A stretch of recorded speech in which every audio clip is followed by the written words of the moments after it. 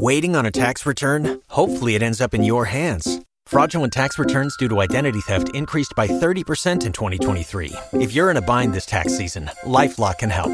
Our U.S.-based restoration specialists are experts dedicated to helping solve your identity theft issues. And all LifeLock plans are backed by the $1 Million Protection Package. So we'll reimburse you up to the limits of your plan if you lose money due to identity theft. Help protect your information this tax season with LifeLock. Save up to 25% your first year at LifeLock.com/aware. Welcome to Devils in the Dark with me, Helen Anderson. And me, Danny Howard. We're two best friends entering the world of true crime. We'll be sharing the stories of some of the worst and most horrific murder cases in history with the help of professional criminologists. And we're taking you along for the ride. In this episode, we're looking into the Breaking Bad obsessed murderer, Stefano Brizzi.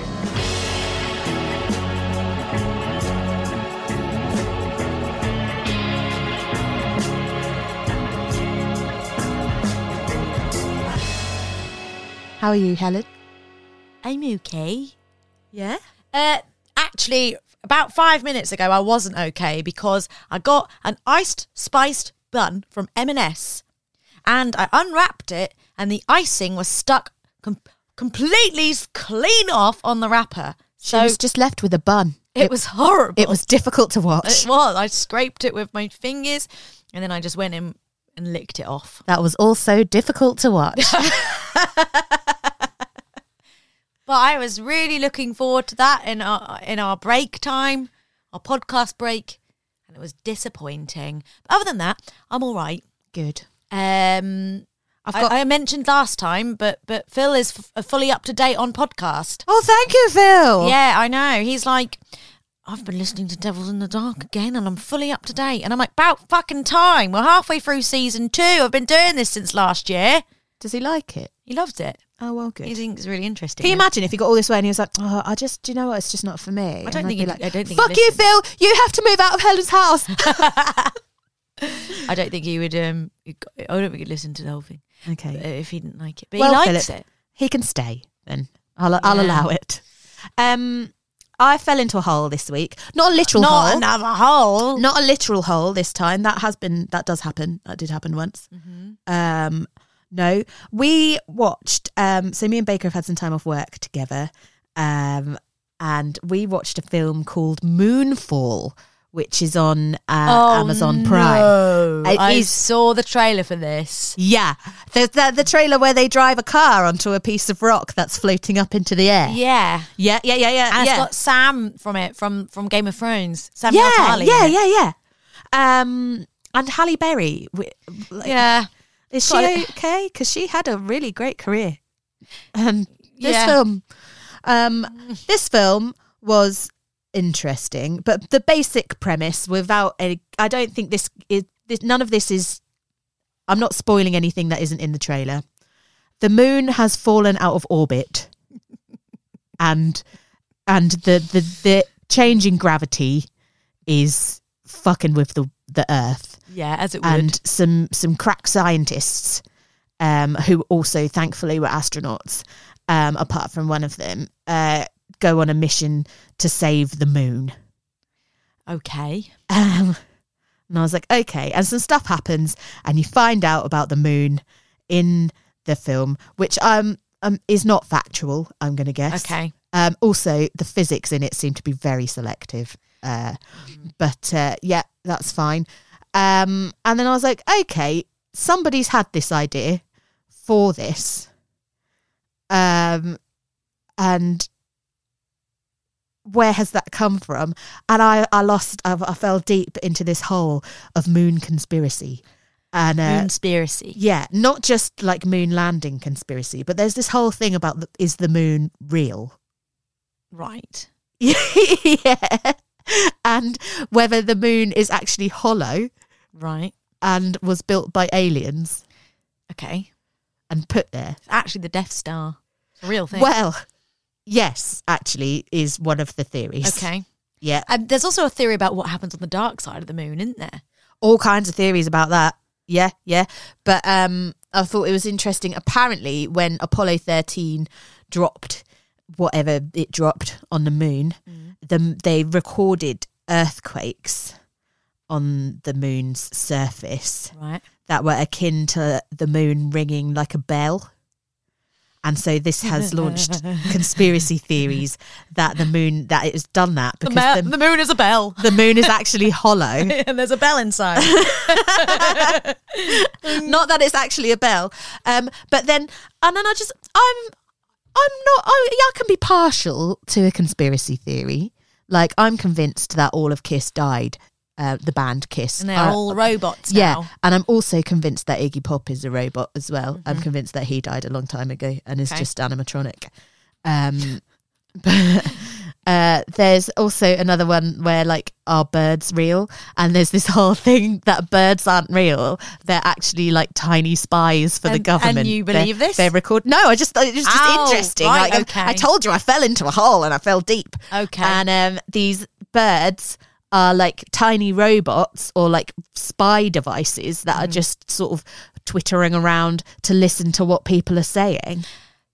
I'm going to recommend that you never download TikTok. I know that you never intend to because you know yourself. Yeah, it's going to be bad for my I'm going to health. really suggest that you don't, because you can get sucked in to things. I will. Like, I got sucked in the other night to real life mermaid sightings, and I fucking love shit like that. Yeah, it scared me. And I went to bed and I was scared of the real mermaids that are actually really ugly and cruel. and they're clearly fake videos, but were they fake? I don't know, but And I just ended up on TikTok just like another, and then 2 hours later, recently in the WhatsApp group, there's some sporadic TikTok links from me at like 10:35. Yeah. That's because I'm still sat in the dark. Helen's not asleep yet.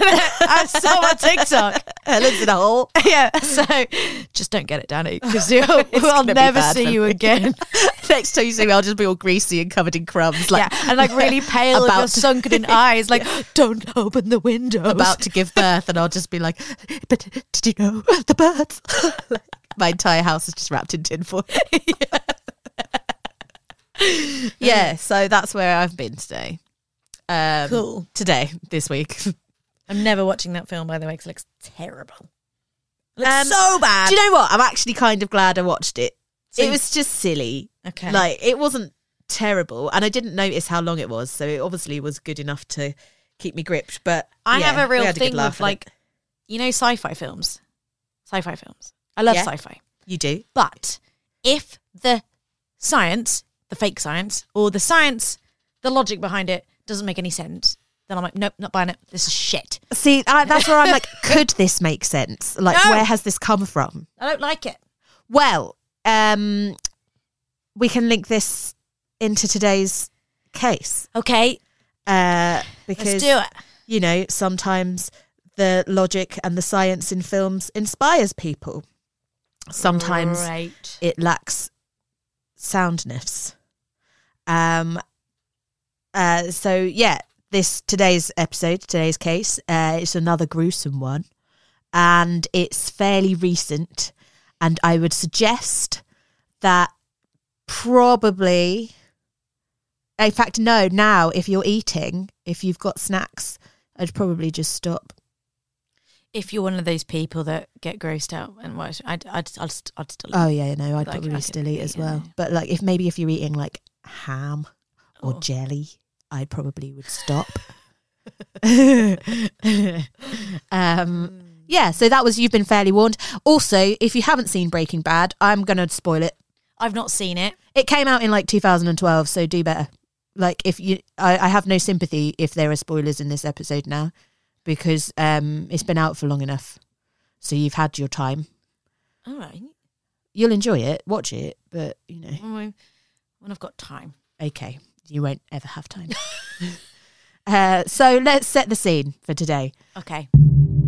It's April 7th, 2016. Police have just been called to the Peabody estate in South London after some residents have complained about a really bad smell. London.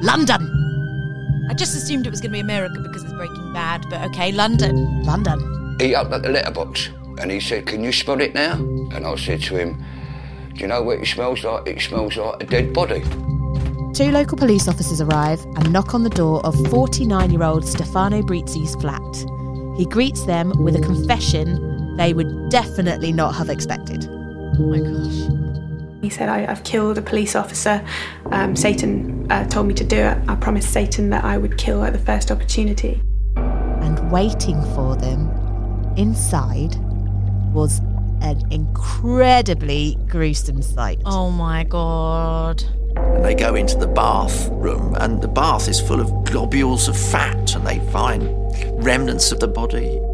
The body was 59-year-old missing police officer Gordon Semple. The officers would soon find out that Gordon had met his fate after a seemingly regular interaction on Grindr. They were essentially both looking for somebody to hook up with and have sex with. And the speed at which this happens, with which they meet and with which Gordon Semple loses his life, really is quite incredible. God. Whoa. Are you excited? Why is he blobuled? Well, I'm going to tell you in a bit. But first, let's go back to the start. Okay. You've worked hard for what you have. Your money, your assets, your 401k, and home. Isn't it all worth protecting? Nearly 1 in 4 consumers have been a victim of identity theft. LifeLock Ultimate Plus helps protect your finances with up to $3 million in reimbursement. LifeLock alerts you to identity threats you might miss. And if your identity is stolen, your dedicated U.S.-based restoration specialist will work to fix it. Let LifeLock help protect what you've worked so hard for. Save 25% off your first year on LifeLock Ultimate Plus at LifeLock.com/aware. Terms apply. Stefano Brizzi was born into a devout Catholic family in San Marcello de Pistoiese in Tuscany, Italy, on June 26, 1966. His childhood was fairly regular, and according to criminal psychologist Chris Carter and author Jeffrey Wansell, he was aware that he wasn't straight at an early age. He knew he was a homosexual, but Brizzi also knew he was a Catholic, and that not only is against his religion, but it would really upset his parents if they were that religious. So he was in that kind of turmoil. I think his homosexuality haunted him. He felt that somehow it wasn't what his family would have approved of. He felt that he was out of step with his family. Brizzi went to the university in Florence, which is a very reputable university in Italy, not very far from where he was born and where he lived. From the university, he graduated and he got a very good job as a computer programmer in Italy as well. I think it's quite important to remember that that was like the 60s, 70s. I don't know much about modern Catholicism. Yeah. But I think it is, I hope it is a bit more accepting of the LGBTQ plus community. You'd hope so. But I do know for a fact that it definitely wasn't. And that relationship with your sexuality and your faith could be very tumultuous. Like, ooh, I like that word. I hope that was the right one. Tumultuous. When I was well, you're the big word person out of us two. And when I always ask you. I was trying to, like, I just kept thinking like shaky, but I don't know. Tumultuous. Yeah. Sounds good. Yeah. I'm going to say yeah. That sounds good. Okay, great. But can I,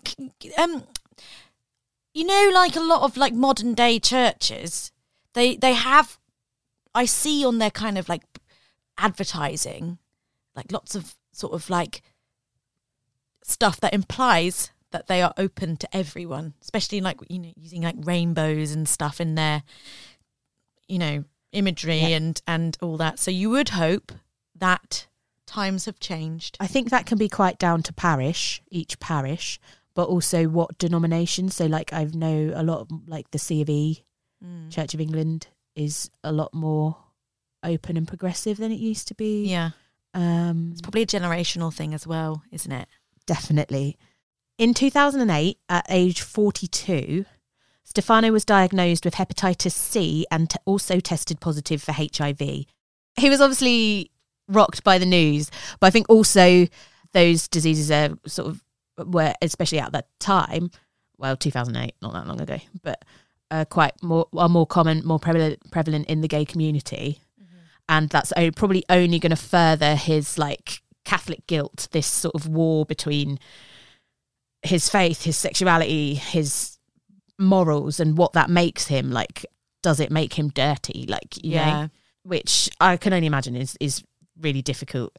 And eventually, 4 years later, Stefano decided to move to London for a fresh start. At this point, he was an IT expert and figured he could get much more money in the UK and probably have a bit of a better social life, get away from his family ties, the Catholic guilt that sort of came with them, and just be a bit more of his own person. And because I'm, you know, that kind of ideology will always stay with you in some way, I think, and, you know, probably feeling quite judged. And going somewhere like London where there's a place for, there's a community for.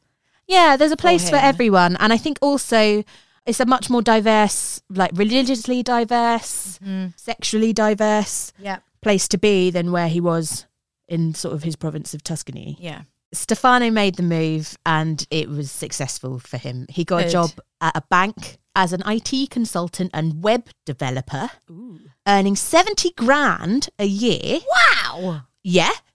Decent income. That's London wage though, isn't it? Yeah, but still, that's a high income. Like, yeah, it is. And it is. I'd get used to that. Yeah. Is you're going to allow you a certain kind of lifestyle. Yeah, defo. But it seems the guilt he was running away from in Italy did follow him to London, unfortunately. In 2013, Stefano started experimenting with drugs, including the sedative, GHB, as well as psychoactive poppers. Oh. And we talked about GHB in the Stephen Port episode in season 1. We did, didn't we? Yeah. So I won't go into it again. You can go listen to it there. That's quite a difficult episode though. So yeah, that defo is. Yeah. But Stefano didn't stop with those drugs. He actually escalated into the world of substance abuse and he became addicted to crystal meth. Oh, well, that's quite a jump. It's a bit of a leap. Yeah. That gateway was just thrown wide open. Meth. I didn't know this. Like, I've known that crystal meth is like one of the hardcore ones. Yeah. Right. And I've always been quite afraid of it. But apparently it's quite a popular party drug. Really? Yeah. So it gives you like this rush, this like euphoria. But you just always, like, when I think of crystal meth, I think of like really haggard, like no teeth. Yeah, there's a stereotype there, isn't there? So to try and overcome his addiction, Stefano joined a support group. Okay. Brizzi does seem to be quite a dramatic and quite an elaborate individual, and some of his behaviour around his crystal meth addiction really does highlight that. He reached a point where he was going to a support group and he wanted to leave his addiction behind. He conducted a funeral service for his crystal meth addiction. I think at one point he even constructed a coffin for it and said he was burying his addiction.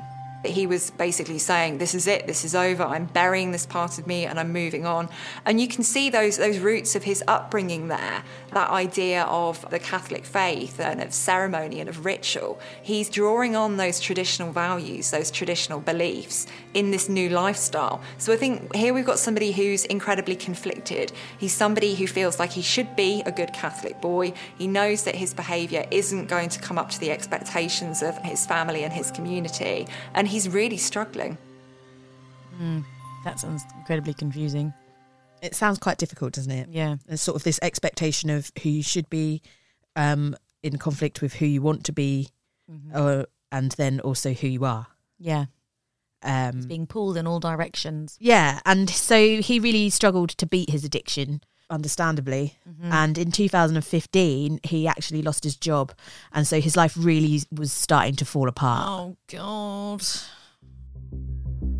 It would be fair to say that Brizzi was disintegrating. He became more and more introverted, almost nocturnal. He completely covered the windows of his flat so that no light came in.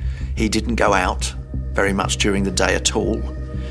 He became addicted to an American television show called Breaking Bad, in which at one point two of the main characters try to dissolve the body of a drug dealer in a bath of acid, which, for one reason or another, struck a chord in Brizzi.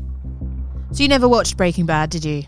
No, but I kind of get what it's about? They make crystal meth in his bathtub. So, no. No? So, it's about a high school science teacher called Walter Yes. White.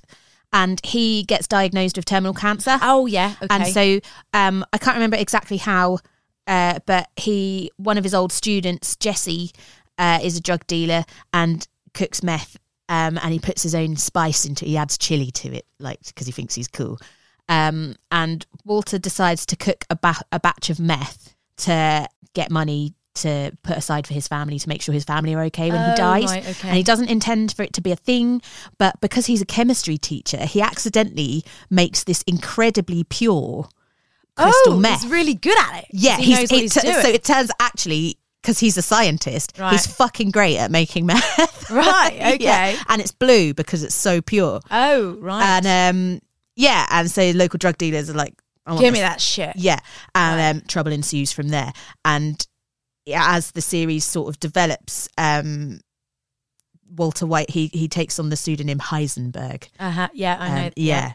Particularly in the first series, like at the start, and like one of the main themes of there is he has this conflict of why I am doing this is a good reason. Like, my intentions are pure, my methods are not, but my meth is. I just made that up. I'm really proud of myself. But yeah, so you can almost kind of see the parallels, like where Stefano would draw the parallels. Like, he's having this internal struggle where he's, there's meth everywhere, and same for Stefano. But also he's having this sort of internal conflict of who he is and how his actions are conflicting with perhaps his core beliefs. Yeah. In the same way that Walter White has this sort of ongoing internal conflict. His meth addiction is ruining his own life, and whilst Walter is looking out for his family, he's helping ruin other people's lives. Like, well, actually, it does really affect his life as well. Oh, okay. Yeah. So, you can sort of see, especially like perhaps if he's taking a lot of meth, his brain is going to be a bit addled. So he's taking meth whilst watching Breaking Bad as well. He's just surrounded by meth.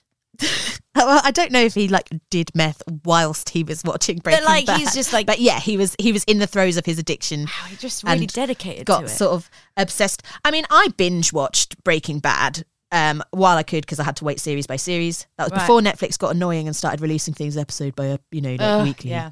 When you could actually just be like, cool, here's a series. I can't say that I became obsessed with it in that way. And so Stefano was really falling into this dark world where, with the help of hard drugs, fantasy and fiction, I think, were really starting to blur. Yeah. And he was sort of losing his grip on reality a little bit.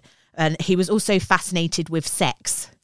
Okay. Yep. And fascinated, or did he do a lot of it? Well, both. Okay. He fascinated with sex and was intent to have as many chem sex parties as he could. Is that where you get high and then have sex? Chris Carter's going to tell you. Okay. Chemsex is pretty much a party or a get-together where is exactly what it says on the tin. It's a party that's fueled by chemicals, and it's a sex party. The two biggest chemicals are used in the community for sex parties are ketamine and crystal meth. Two big reasons. Ketamine is a horse tranquilizer. It kills your gagging effect. And crystal meth, because you don't sleep on it. The second reason why crystal meth is very used, it's known as a huge aphrodisiac. Once you take it, your libido just goes crazy, and you don't stop. Christ. Sounds like great fun. Wow, wild. Also, when he's and the two main, the two biggest chemicals that I used, I was expecting him to be like poppers and maybe ecstasy or something. No, just ketamine and meth.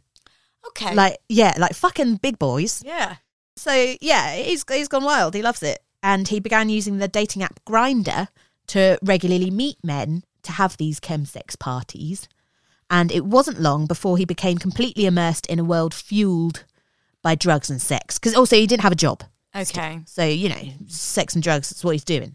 His chaotic lifestyle, understandably, was quite quickly spiraling out of control. Sounds like it already. Yeah, he's gone wild. He really has. Essentially, he was spiraling out of control. He's unemployed, living alone in his apartment in Southwark, which is in London.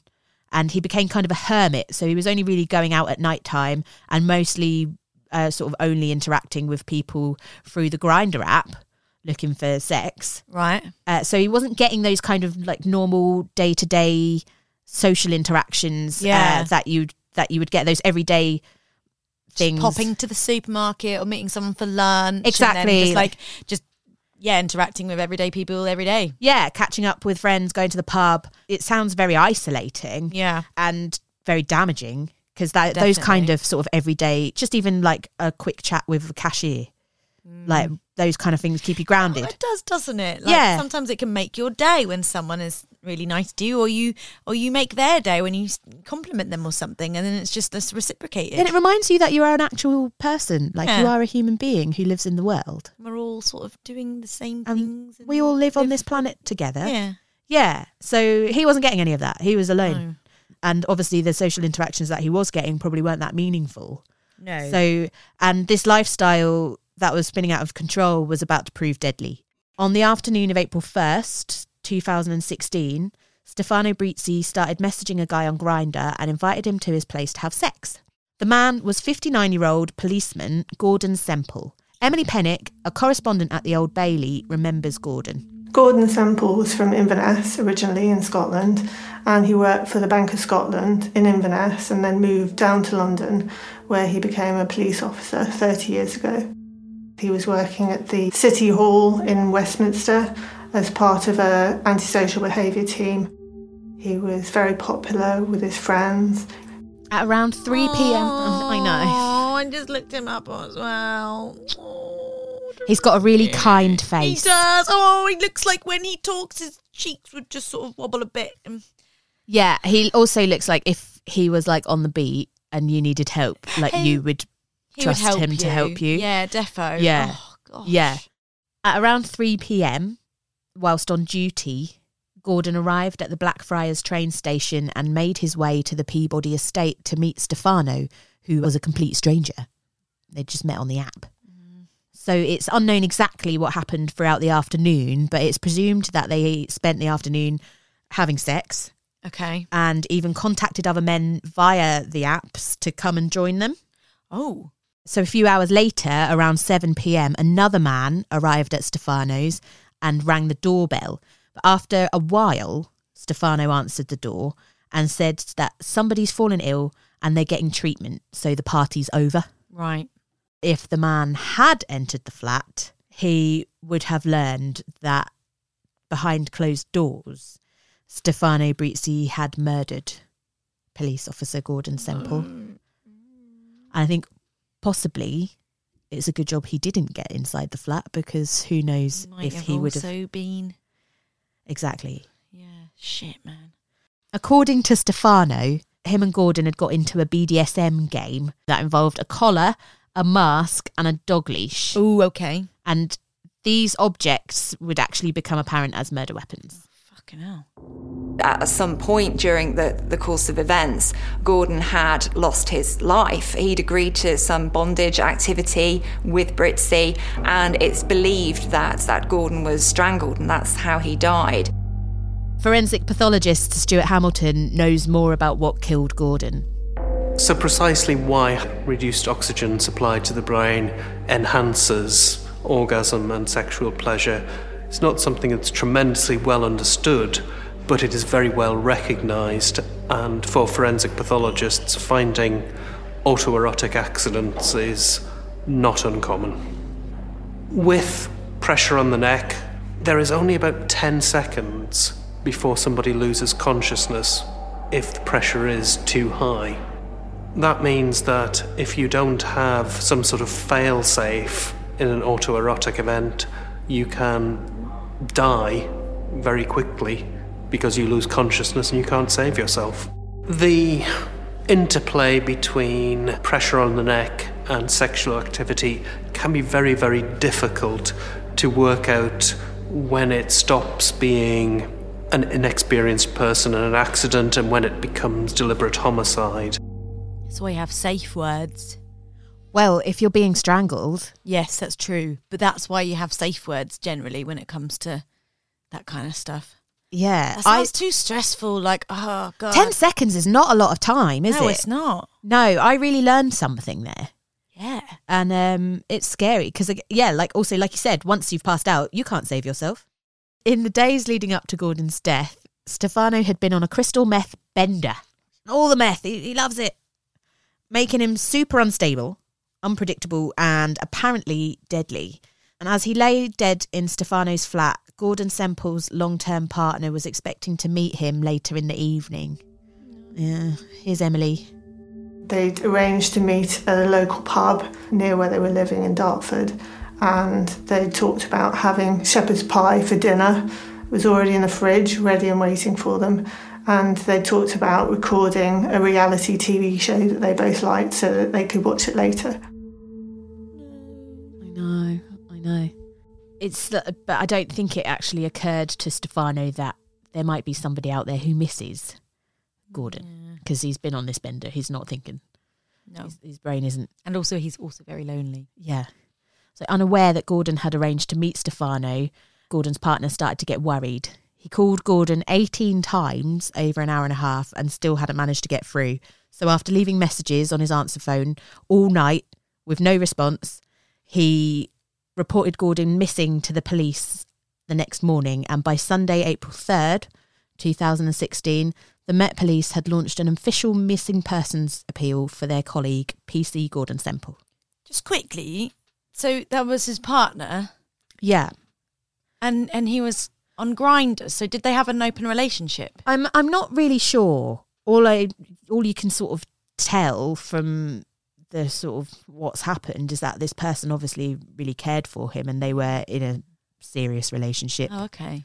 But maybe it's something that it was just an ad hoc thing and he was like, oh, I'm on duty, I'm in the area.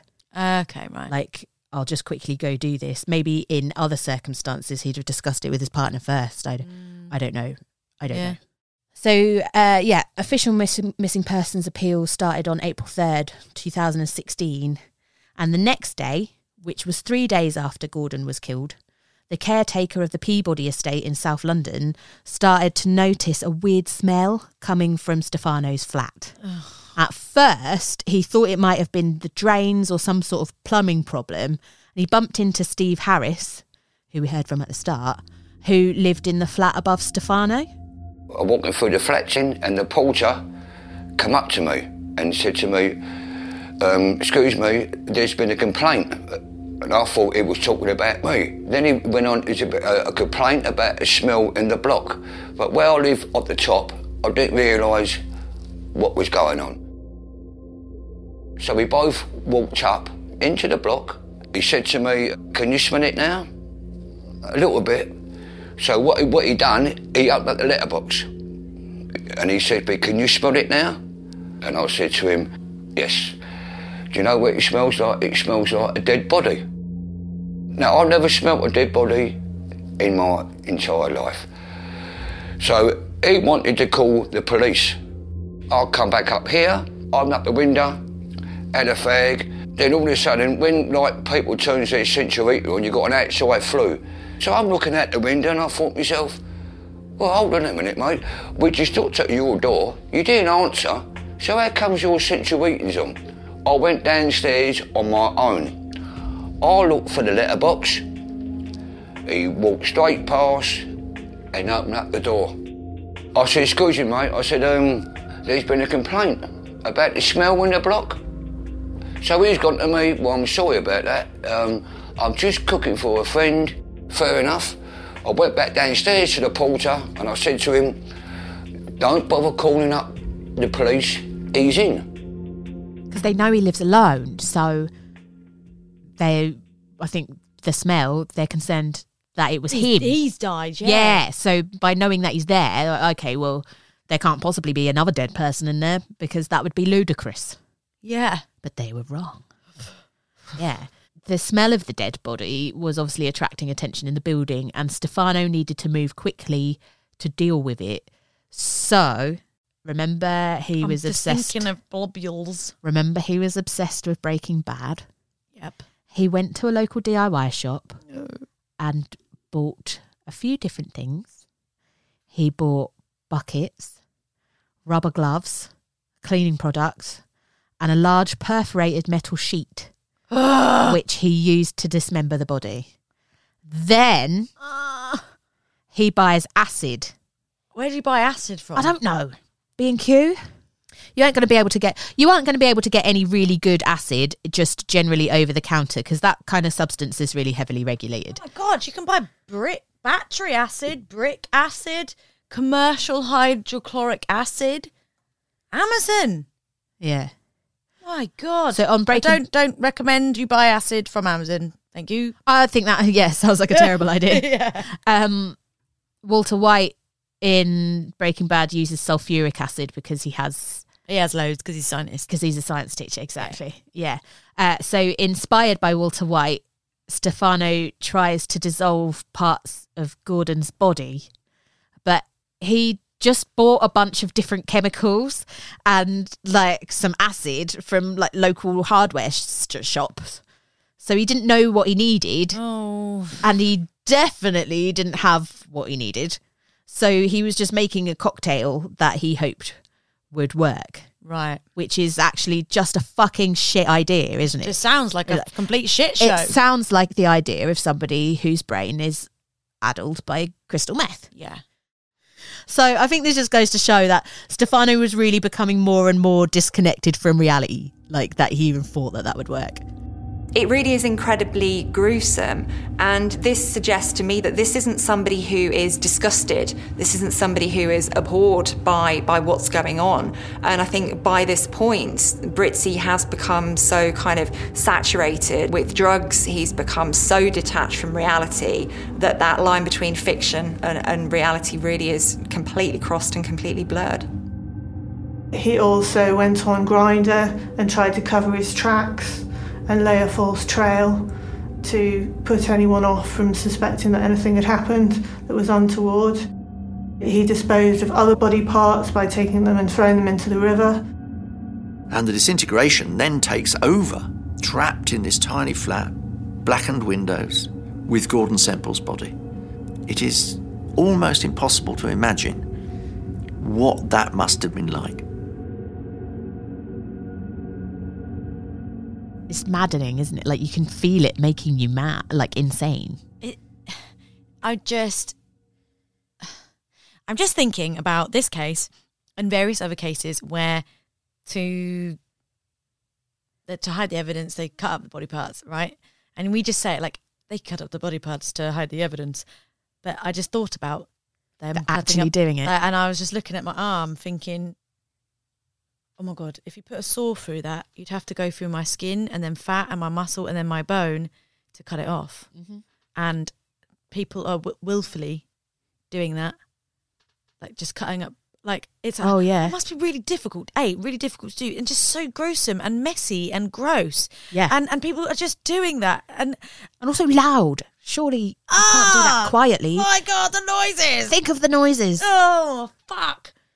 Yeah, I don't like that. No, it's a lot. That is a lot. Yeah, but yeah, he is not in this world anymore, is he? He's not okay. He is in a blue hazed land. Meth land. Yeah. And he's not himself. By Thursday, April 7th, so that's nearly coming up to a week after Gordon Semple was killed. Yeah. Yeah. Imagine the smell. Oh, fuck. Coming from Stefano's flat. I can't imagine it because I don't know what it smells like. It was becoming unbearable. Right, okay. Yeah. So Stefano's neighbour, Steve Harris, and Steve's brother decided to confront Stefano again by knocking on his door and asking what was going on.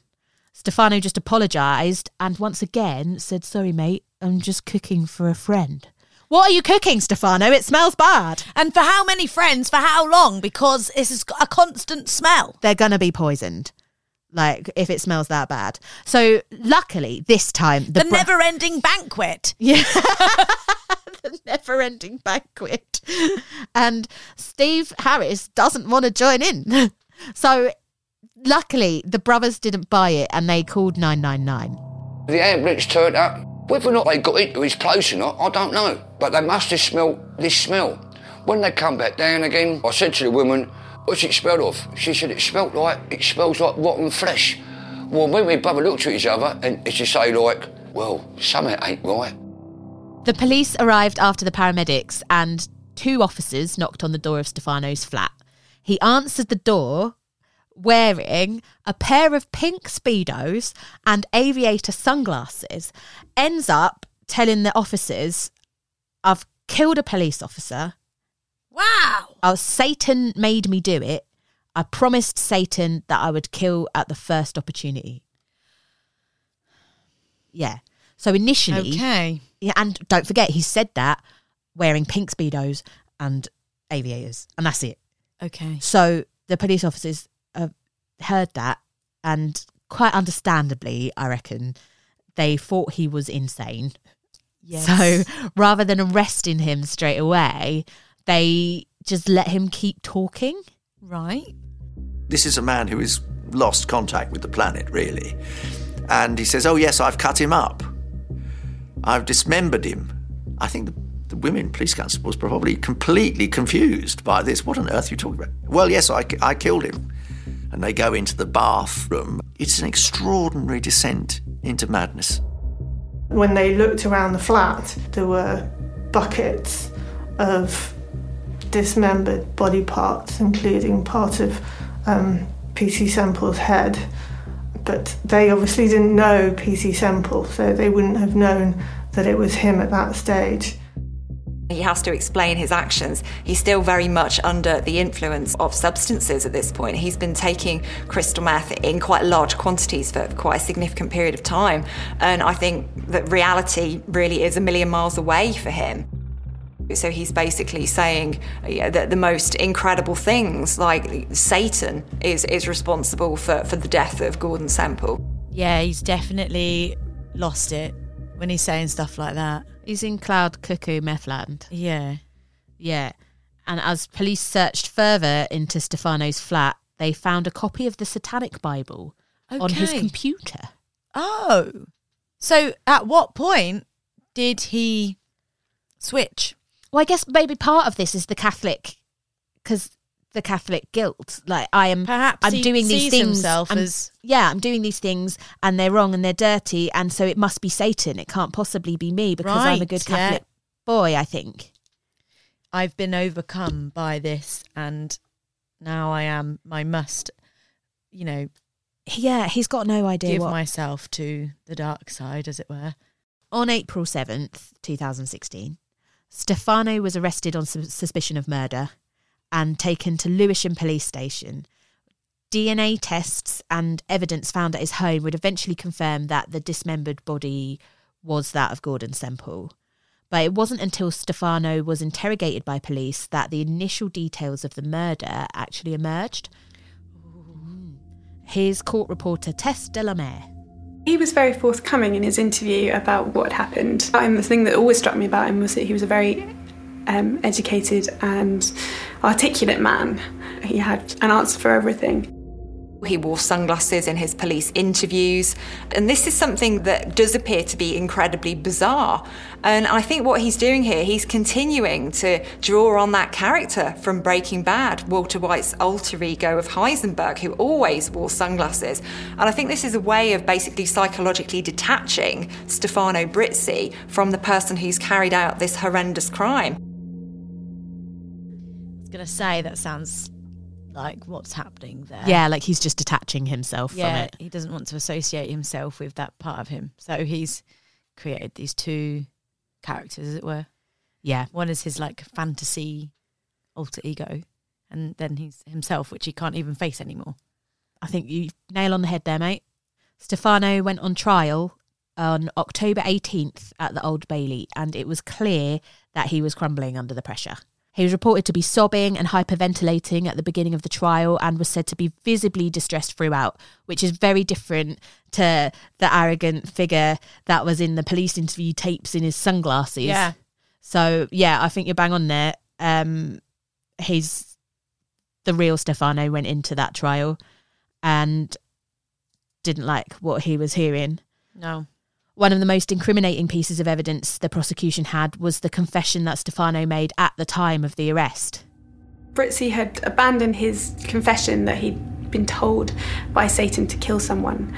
He gave a version in court where they'd had consensual sex, they'd had played quite a long sex game, they'd both been taking crystal meth and other chems, and he described a sadomasochistic sex game involving a collar and a dog lead.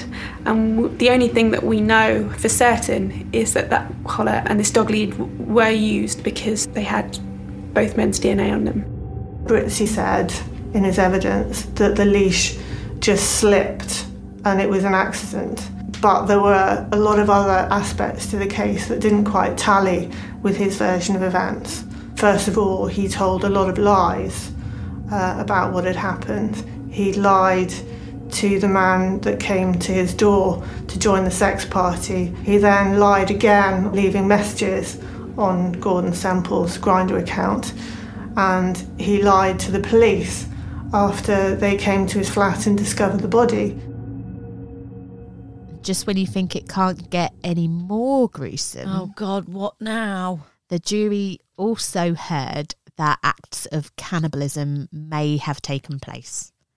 Stefano denied it, but they found evidence on that his cooker had been used to cook part of Gordon's body.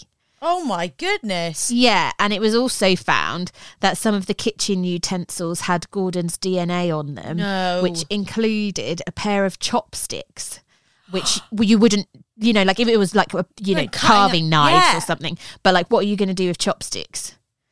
Oh, my goodness. And there's an and. Oh. They found bite marks on the body part that was recovered. So we don't know what, perhaps, he was just trying to separate the body so much that he was just trying to use everything. Oh. I don't know. I mean, we've already heard this season about someone cooking body parts to try and get rid of them down the toilet, haven't we? Yeah. But, yeah. So, I mean, it's...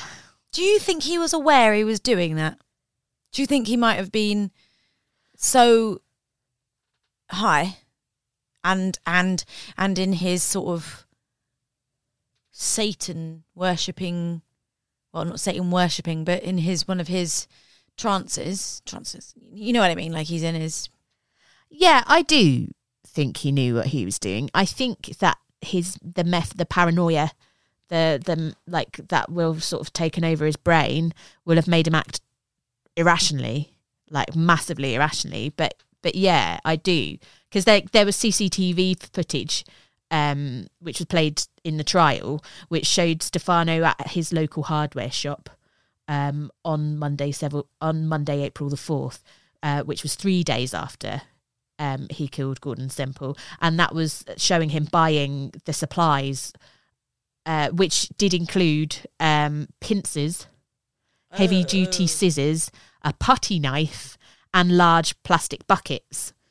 So, like, he went in there with a plan. Like, it's not just sort of, I'm making it up as I go along. I mean, obviously he is making it up as it goes along, but some thought went into that trip, at least. At one point on the CCTV, he picks up the bucket, and it's this big pink bucket, and he puts it over his head and shoulders. So, like, he's trying to measure... Oh, my God. Yeah, and once again, in the episode of Breaking Bad, Jesse gets in the buckets at the hardware shop, and that's when he realises he can't get a whole body in one of these. He's going to have to cut it up. So if you ever see anyone in B&Q doing that, run. Call the police. Yeah, but also, like, take pictures and call the police, but don't go anywhere near them. Yeah. Whoa. Yeah. So, and... I just think he's sort of the rational part of him has left the building, but I do think he knows what he's doing, and I think it's just he's in this horrible spiral descent of a broken human being. Well, I just get the impression that he's spiraled. He's spiraling, and he's left the past version of himself, who is rational, who is a normal member of society. They are gone. He's gone. Yeah, that's gone, and he has descended into this person, this new character.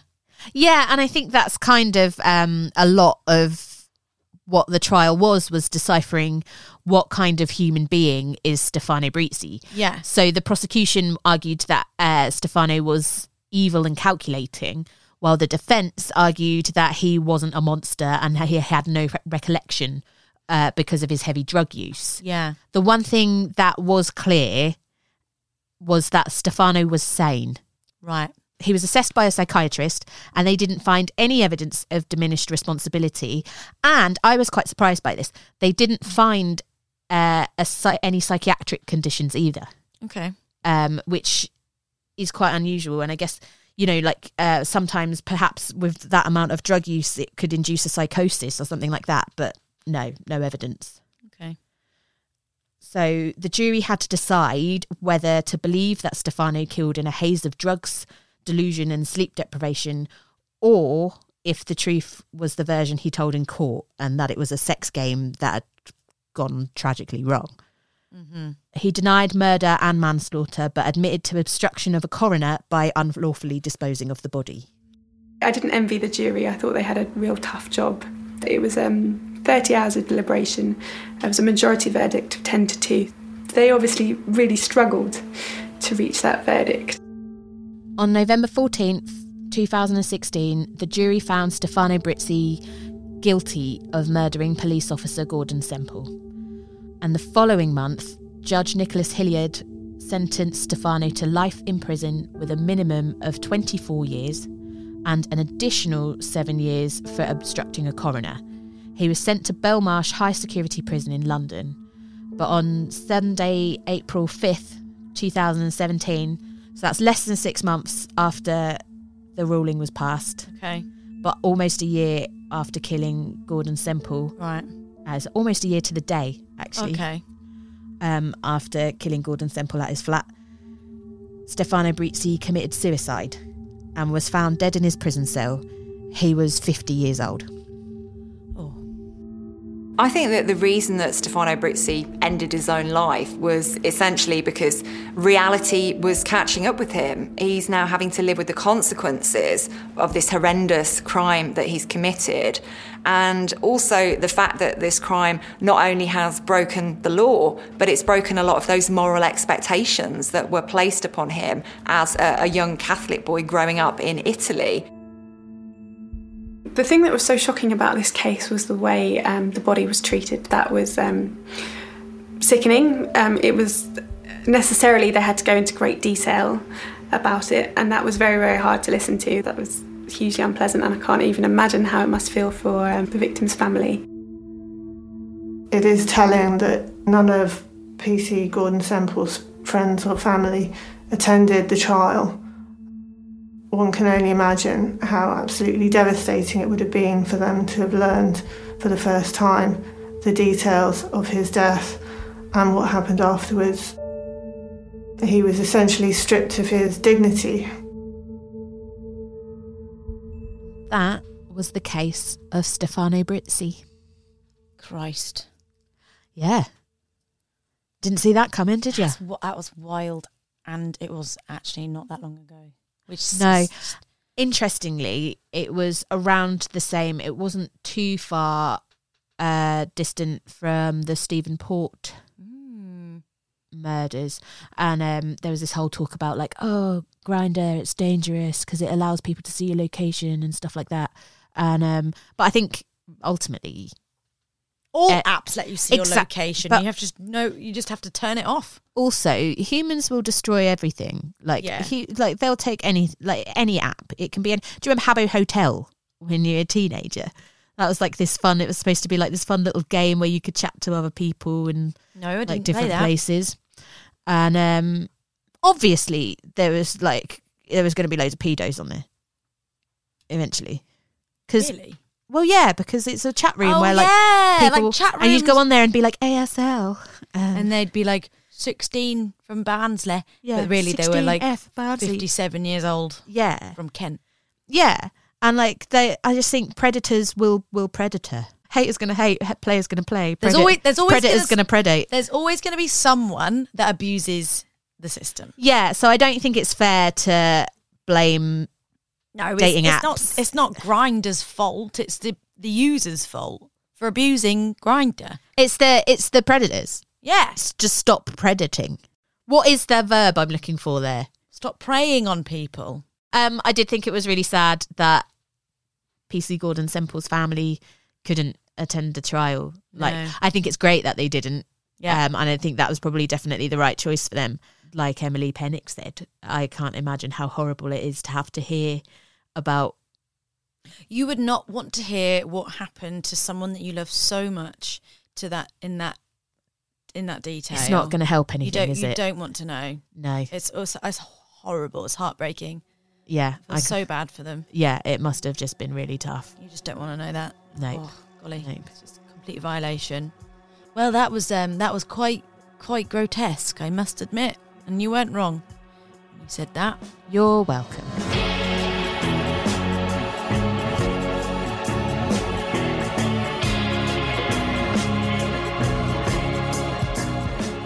So yeah, next time on Devils in the Dark with me, Helen Anderson. And me, Danny Howard. We're turning back the clock to learn about the monster butler, Archibald Hall. Subscribe or follow to make sure you never miss an episode of Devils in the Dark. In the meantime, if you've been affected by any of the themes in this episode, please do check out the description for lots of helpful resources. Special thanks goes to Woodcut Media and our wonderful, wonderful producers at Audio Boom Studios. Wonderful.